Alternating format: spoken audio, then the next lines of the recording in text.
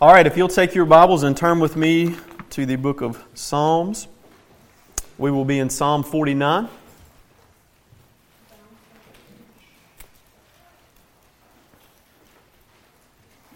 Let's begin reading verses 1 through 4.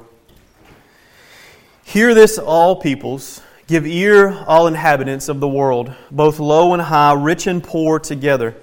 My mouth shall speak wisdom, the meditation of my heart shall be understanding. I will incline my ear to a proverb. I will solve my riddle to the music of the lyre. In 3 BC, the first emperor of China, a man by the name of Qin Shi Huang, I'm sure I pronounced that perfectly correct. He was so afraid of death that he outlawed even the mention of it. Ironically, the penalty for talking about death was being put to death. In an effort to escape death, he funded an expedition for a man who claimed to know where there was an elixir of life, some elixir that he could drink and it would give him eternal life, or it would keep him alive here on earth. It was supposed to be on this magical island somewhere in the East China Sea. Great money was spent on that expedition. There was not an elixir of life, of course, and the great emperor died at the age of 49 by mercury poisoning because he thought it was giving him some special healing ability.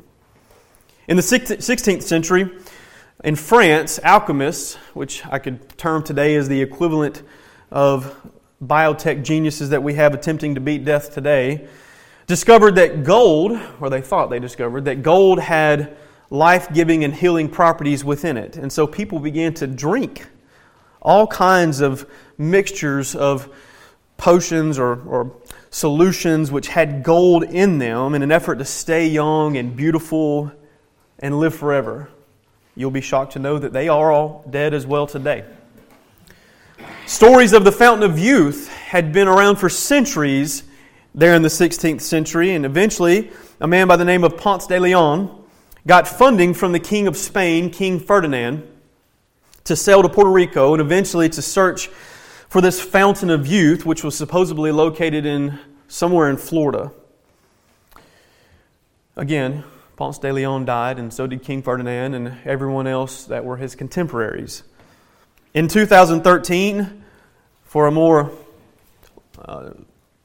time that we live in now, in 2013, Google launched a biotech firm by the name of Calico, whose primary and really only objective was to solve death. The next year, the PayPal founder, Peter Thiel, pledged to fight death. In 2021, Jeff Bezos, the chairman of Amazon, invested heavily in a company called Altos Lab, a company dedicated to trying to develop technology which would rejuvenate cells in order to reverse disease. Or in other words, make something that would reverse the dying process is basically what their purpose and what they're trying to do. Quoting the Washington Post, and this is probably the only time you'll ever hear me quote the Washington Post, but quoting the Washington Post in 2022, an article they published, they stated, quote, "Immortality, or anti-aging as researchers soberly call it, is the next big thing. Estimates put the industry's worth at a staggering $610 billion by 2025. Now, $610 billion is not a lot of money compared to our national debt, but it is a lot of money. Humans have always been enamored with immortality and attempts to live forever. The fear of death is real and has been real for all of mankind's existence after the fall. Usually, money is the primary tool used in those efforts. But there is a certainty to death which cannot be escaped, which money cannot buy away. And as we get into our psalm here today, that is really the main subject of this psalm and of the psalmist. The title of my sermon is The Certainty of Death. This psalm really breaks down into 3 sections. Verses 1 through 4, which we just read, introduces us to the psalm. Verses 5 through 12 if we could sum up those verses, it would be the folly of trusting in money. And then 13 through 20, we could sum that up in the differences in the death of those who trust in money or wealth and those who trust in Yahweh. In verses 1 through 4 here, in the introduction, the psalmist addresses all people. If you got that there to begin with. It says, "Hear this, all peoples." Let me say this quickly before we get in. We don't know who the psalmist is. We're not told the superscription that we have here to the choir master, a psalm of the sons of Korah, is a common superscription that we've had in multiple psalms. We've talked about that before, what that is. There's no indication that it is a son of Korah who actually wrote the psalm. The sons of Korah were those who were in charge. Generally, there at the temple, they were known for those singing in the temple, in charge of the singing of the temple and the instruments there at the temple. So it's really just an address to them, but it's not indicating that they are the ones that any son of Korah actually wrote the psalm. So we don't know who wrote the psalm. But this psalmist, he addresses all people here. "Hear this, all peoples. Give ear, all inhabitants of the world." All in the world and in all walks of life. If you notice that from verse 2, he says, both low and high, rich and poor together. Listen, hear.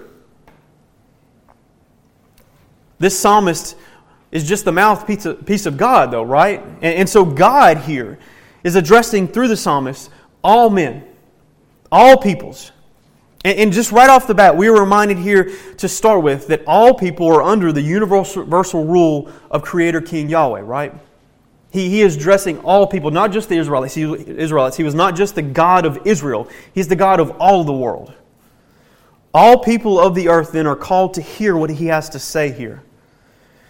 We see that this is a wisdom psalm, very similar to what you'd read in the Proverbs. So we see God extending wisdom to all people here. Whether they hear and heed the wisdom offered, though, is up to them.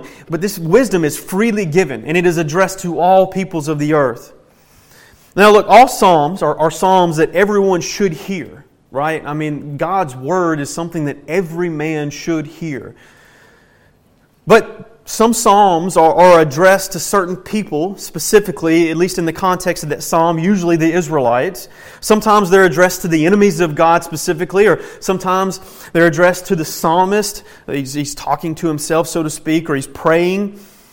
This psalm is one addressed to the whole world, though, as we just saw. And it is wisdom that all need to hear and understand. It doesn't matter if you're rich or poor. It doesn't matter if you're in a position of great power or if you're a homeless person and the only person that you have to worry about or have control over is yourself. This psalm applies to us all equally. The subject of this psalm is going to affect us all equally. This appears to be something that the psalmist has been thinking about or even worrying about and struggling with, because we read here that it has been the meditation of his heart. This is not the only psalm that addresses similar concerns to what this psalmist has here either. But God does give this psalmist wisdom or an answer to this riddle or this question as he's had it on his heart and as he's been pondering what this is, as he's been thinking through this. And so he gets the answer and then he puts it to music. In verses 5 through 9 we read, "Why should I fear in times of trouble, when the iniquity of those who cheat me surrounds me? Those who trust in their wealth and boast of the abundance of their riches. Truly no man can ransom another or give to God the price of his life. For the ransom of their life is costly and can never suffice, that he should live on forever and never see the pit. For he sees that even the wise die. The fool and the stupid alike must perish and leave their wealth to others. Their graves are their homes forever, their dwelling places to all generations. Though they called lands by their own names, man in his pomp will not remain. He is like the beasts that perish." So here, beginning in verse 5, we begin to see what this concern was, what this meditation, this issue that this psalmist had been pondering and dwelling on, and the problem that he'd had in his heart. And really we see the reason for the title that most of you probably have in your Bibles up at the top. Why should I fear in times of trouble? That's what he says to begin in verse 5. Why should I fear in times of trouble?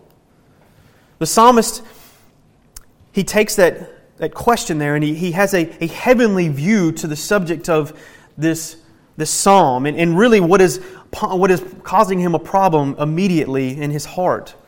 He takes a heavenly view specifically to the prosperity of the wicked and even to the persecution from which the wicked, rich, and powerful are causing him. I think both of those are in view here, but we see, he says, when the iniquity of those cheat me surrounds me. So we see that as he says that, he goes on in verse 6, says, those who trust in their wealth. So those who are cheating him and surrounding him cheating him are those who are trusting in their wealth and boasting of the abundance of their riches. So this is the group in which is troubling him. It is the group in which he has had an issue with, and that he's just struggling with how to deal with what's been going on in his life and how to view what's been happening. But as God gives him wisdom, and as He puts this to music, God gives him the wisdom of how to, again, look at this and approach this. And it is not from an earthly view, it is from a heavenly view. This is a difficult subject for Christians, I think. Not just Christians at this time, not just those that believed in Yahweh at this time and that trusted in God.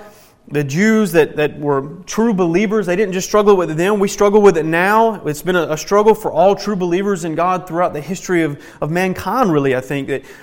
That the subject of how the wicked prosper.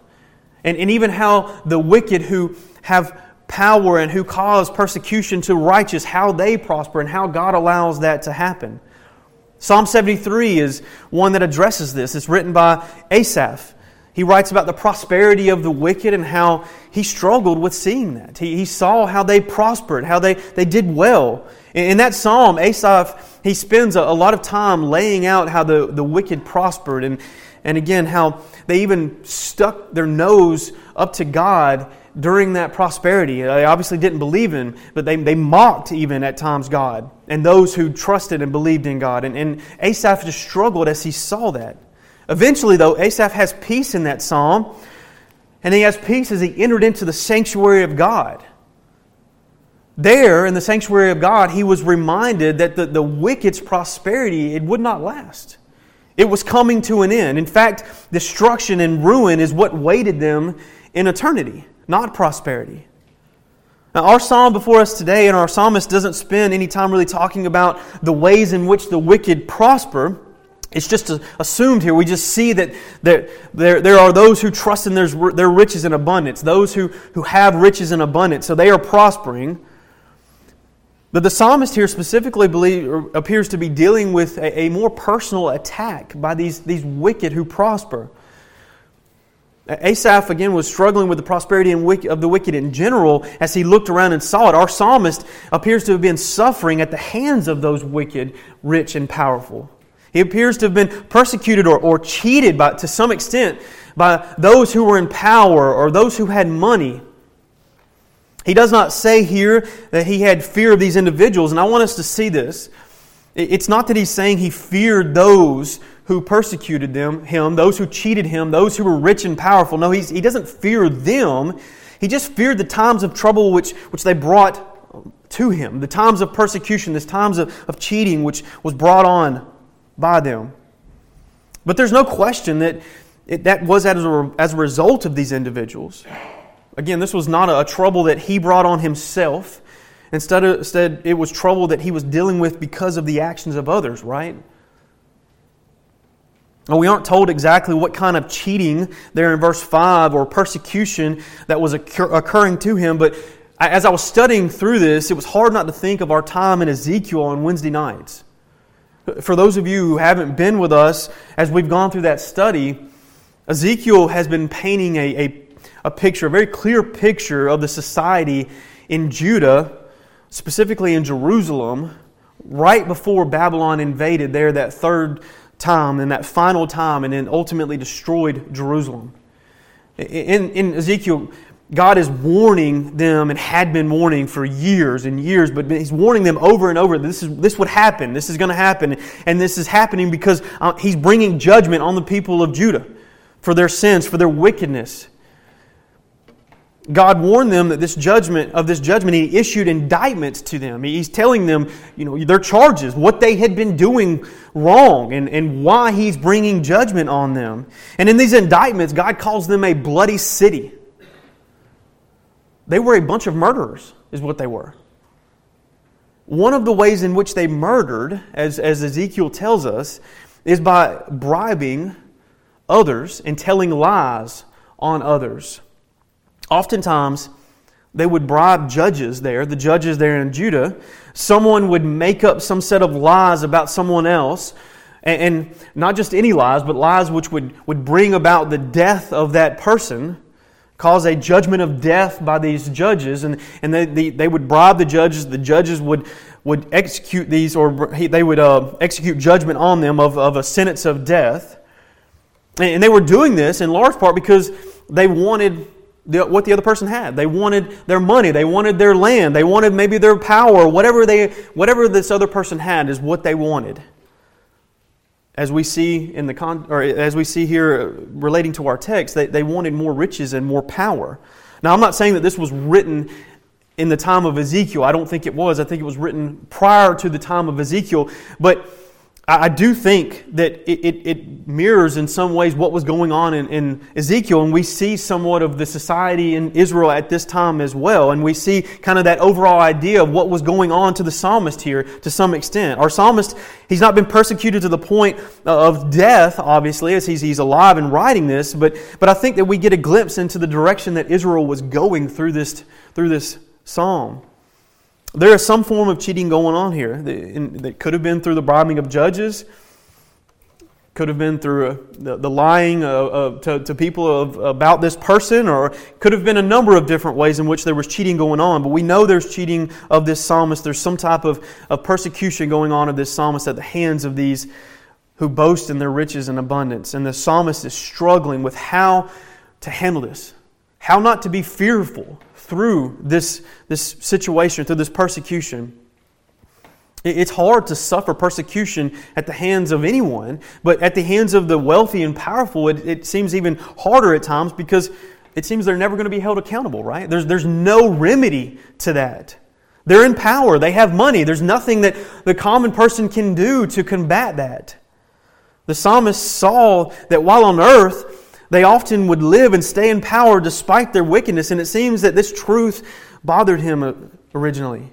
Would this oppression ever end? Would the oppressor ever pay for their wickedness? So God gives him an answer to his struggles. And this answer is similar to the realization that Asaph had there in Psalm 73. And again, it is to look at this through an eternity view.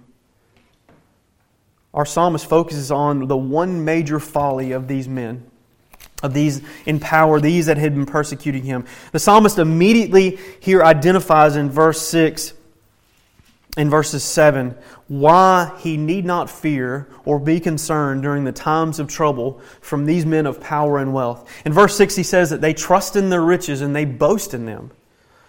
This, of course, is a major problem, right? Wealth and riches are things which moth and rust corrupt. They do not last. Now, wealth and riches can let a person down while here on earth. They can. I mean, they don't always bring us through whatever we might be having as a problem. They don't always give us joy or anything. We know that it doesn't give us lasting joy or peace, even while here on earth in this life. But oftentimes, money does allow for a person to cheat judgment, does allow for a person to have what they want now, to get some temporary joy, some temporary, fleeting, passing enjoyment in whatever they seem to fancy at the time. And this seems to be precisely what has been troubling the psalmist. So this statement is not that he sees a fatal flaw with trusting in wealth and riches temporarily. As we will soon see, he's saying that the fatal flaw is trusting in wealth and riches from the perspective of death and eternal life. No matter the status here on earth of anyone, everyone's life is subject to death. Everyone's life is subject to God's judgment, which cannot be swayed by material things. And so in a sense, what the psalmist is beginning here to say is that we are all on an even playing field, so to speak. No matter the walk of life that we are in, we are all on an even playing field when it comes to death. We will all die one day. The psalmist goes on to say that it is too costly to ransom a life. In verse 7 it says, "Truly no man can ransom another or give to God the price of his life, for the ransom of their life is costly and can never suffice." That doesn't keep people from trying though, right? There has been untold and incalculable amounts of money spent on attempts to find eternal life. I mean, we went through a large number of them there to begin our sermon.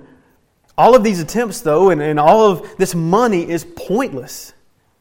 It's spent in vain. As you can see from those examples in the introduction, everyone leading up to 2013, the most previous example, everybody prior to that had died. All those attempts had failed, right? And all those who are attempting now through 2013 to however long we're here till the Lord returns, those attempts will fail as well.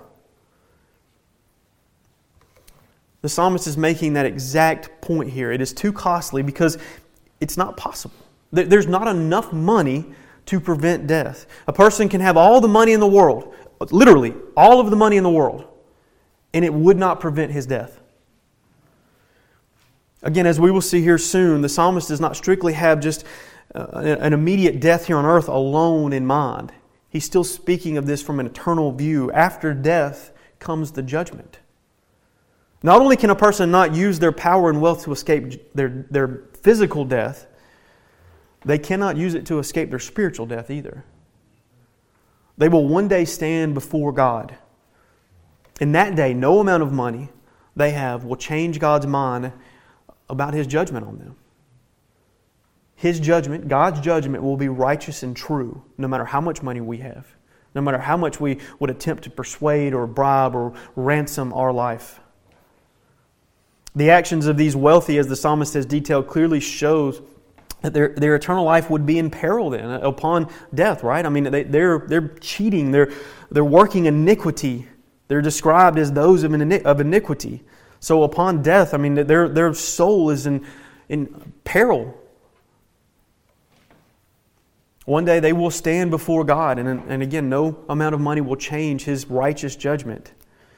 The ransom of their eternal life or of any eternal life would be costly. As impossible as it is to stand for a person to ransom a life here on earth, if I could say it this way, it's even more impossible to ransom your eternal life. The math doesn't add up, I know. I mean, if it's 100% impossible to do something, how is it more impossible to do something that's 100% impossible? But while it is fathomable that God would extend the mortal life of someone for some reason, one example we have that is 2 Kings 20 with King Hezekiah. He was told he would die soon, and he prayed, and God gave him an extra 15 years to his life, added 15 years to his life, as the passage says. It is unfathomable that God would excuse any sin. And this is, again, true for all of us. There is no sin that God will excuse. We will either stand before God in our own sins, and we will have to answer for our sins and our actions and what we've done, or we will stand before God in Christ who already paid that debt.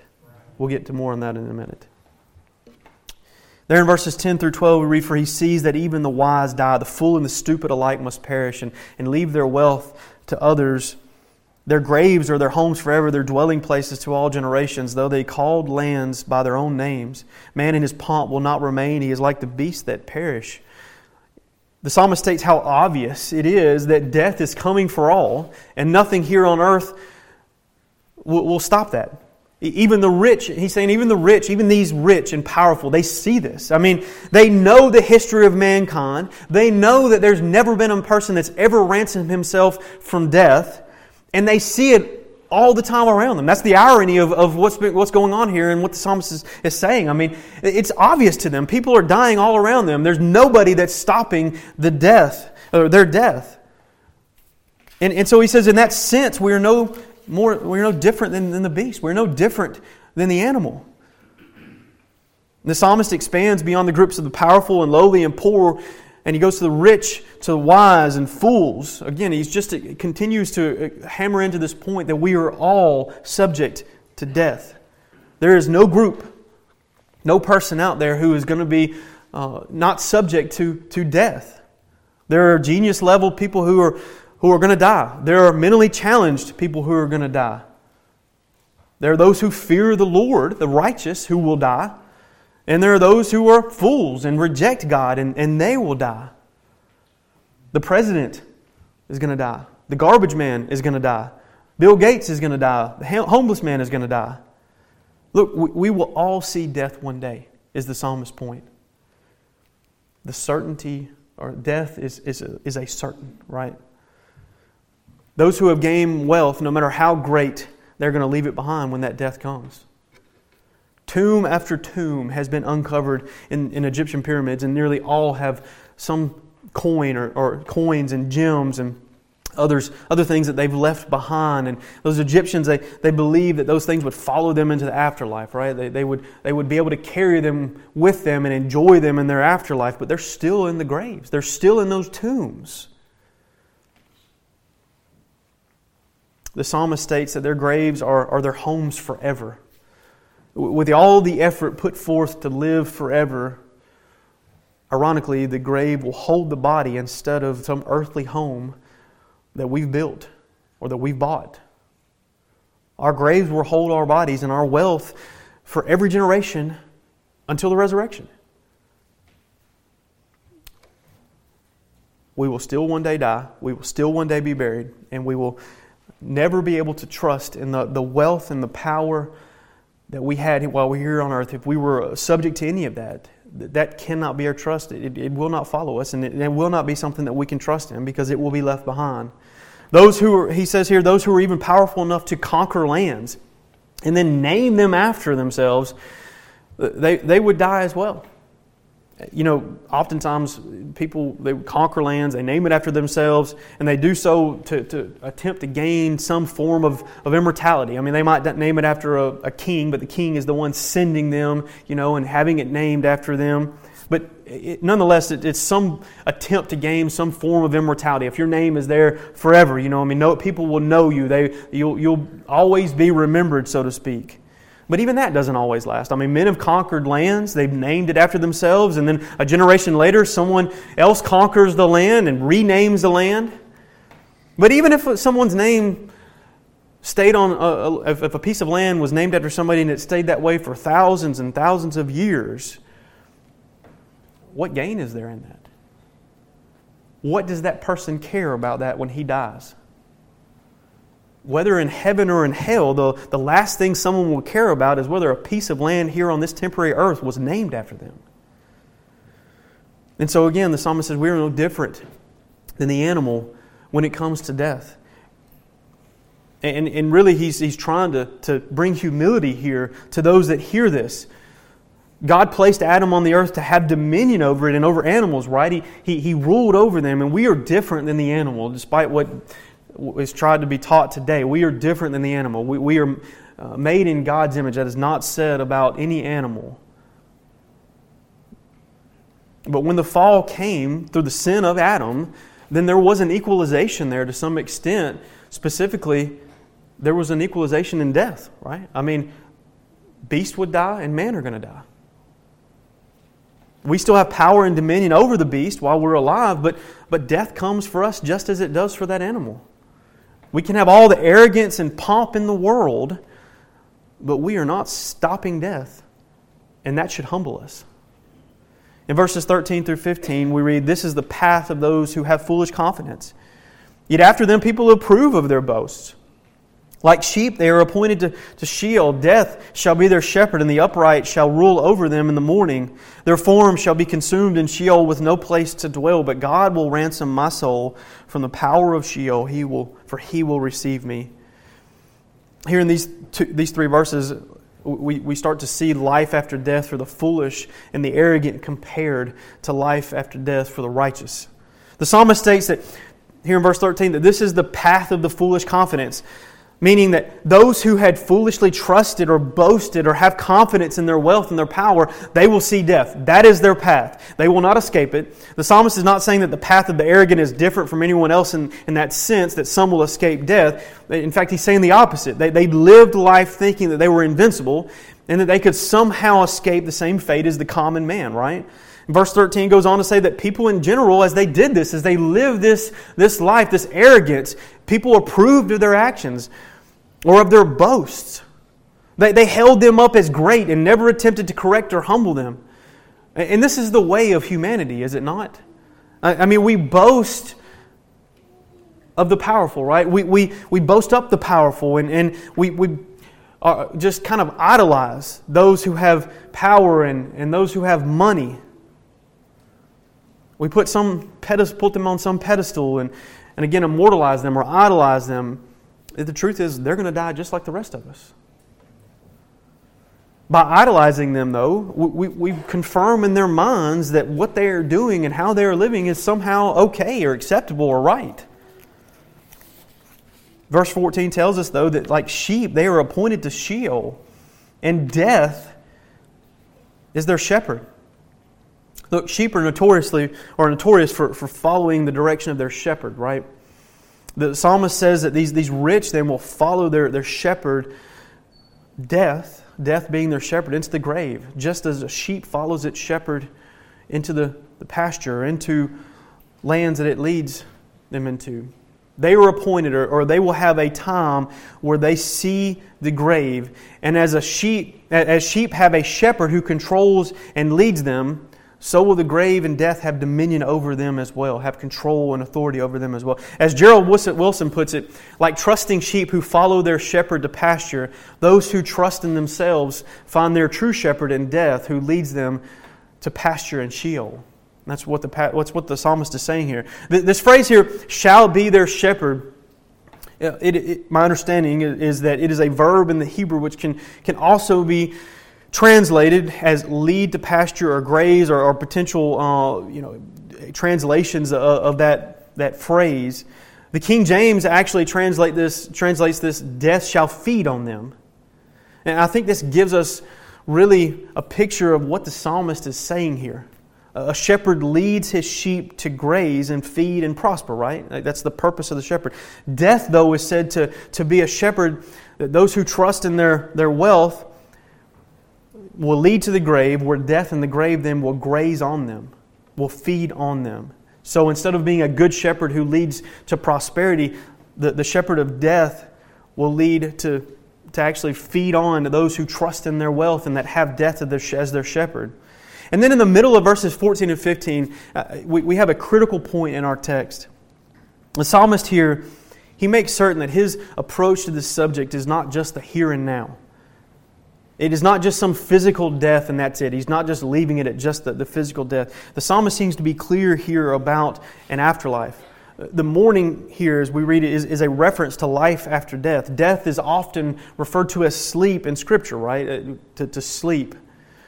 When do we wake from sleep? Well, assuming you don't have a 2-year-old who wakes you up in the middle of the night often, or small bladders.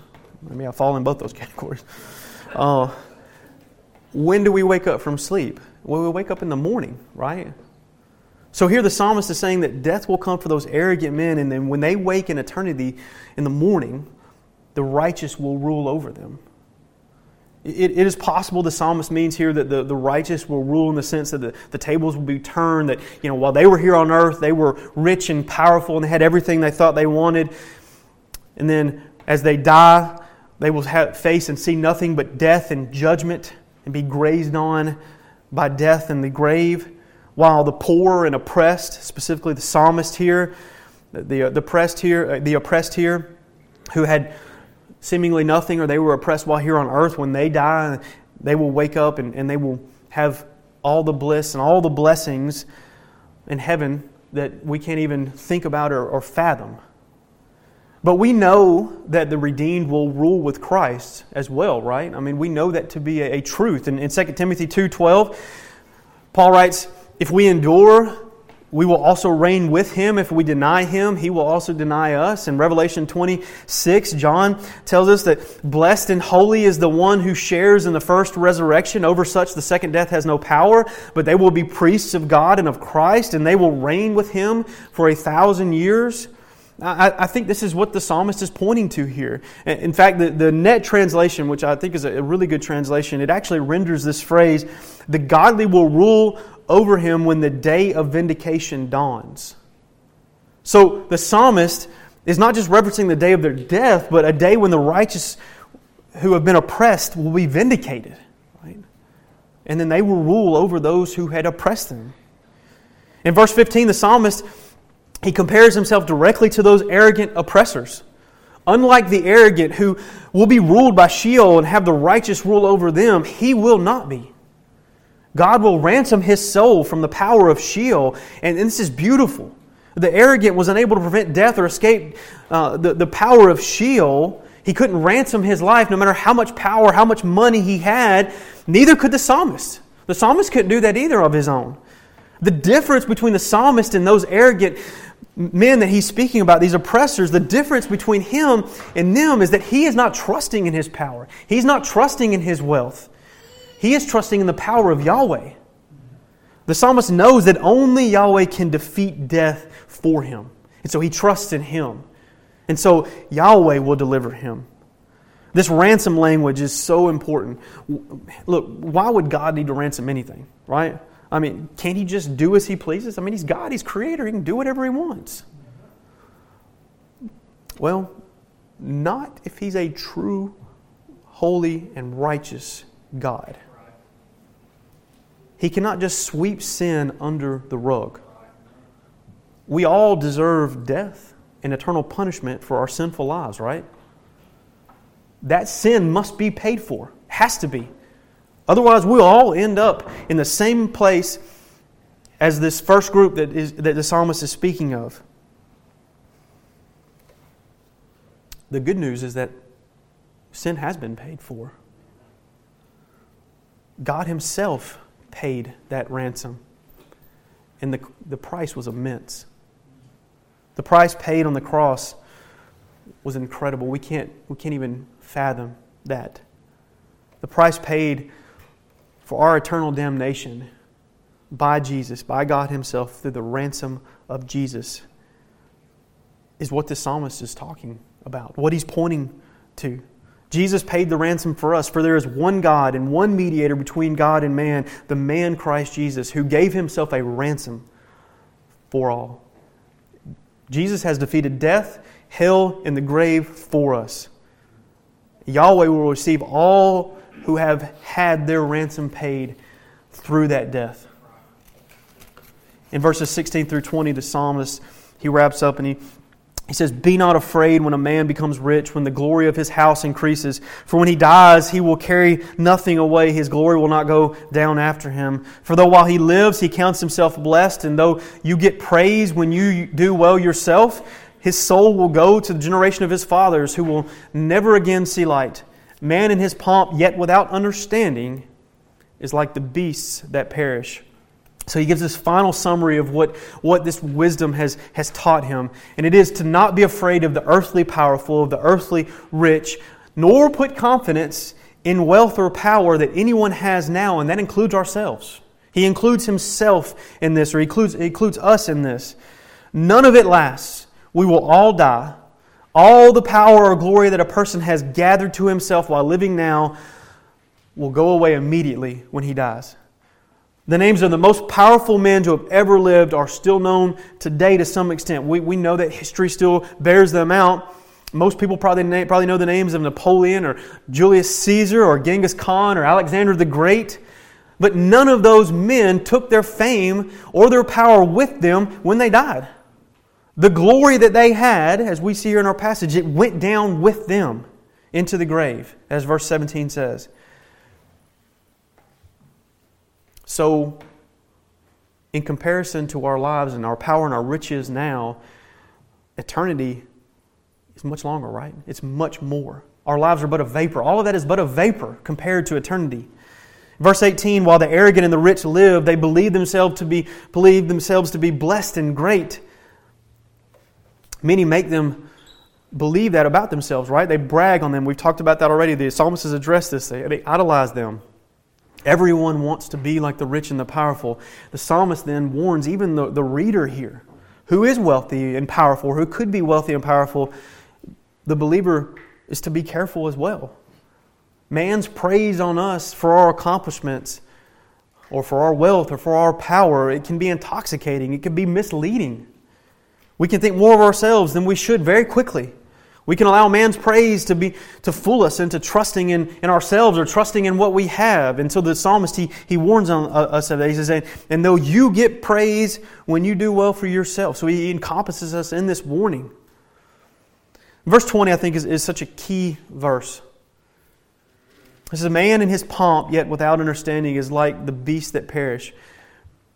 That phrase, yet without understanding, it really keys us in to how this passage is to be seen.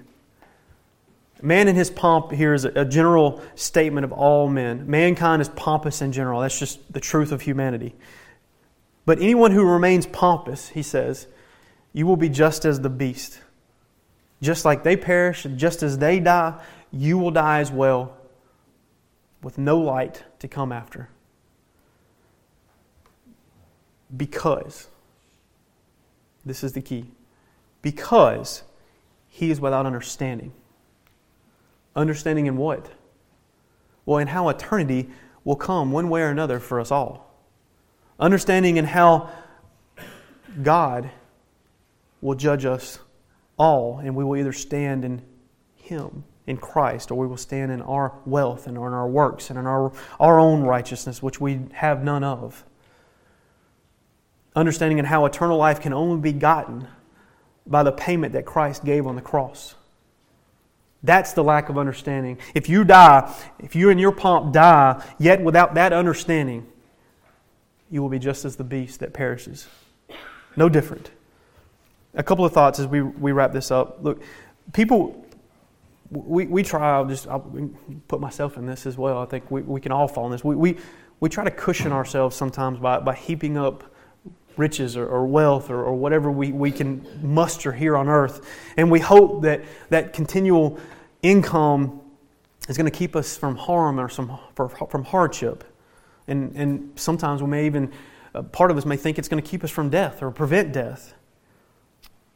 The lie of wealth, though, for many is that this is just a false sense of security. It's a false sense of life. It's not real. It's not true. It's not going to prevent anything. Wealth is not the problem here, though. I want to make that statement clear. Wealth is not the problem here. It is that the ones who are wealthy in this text have put their trust and their joy in their wealth instead of in Yahweh.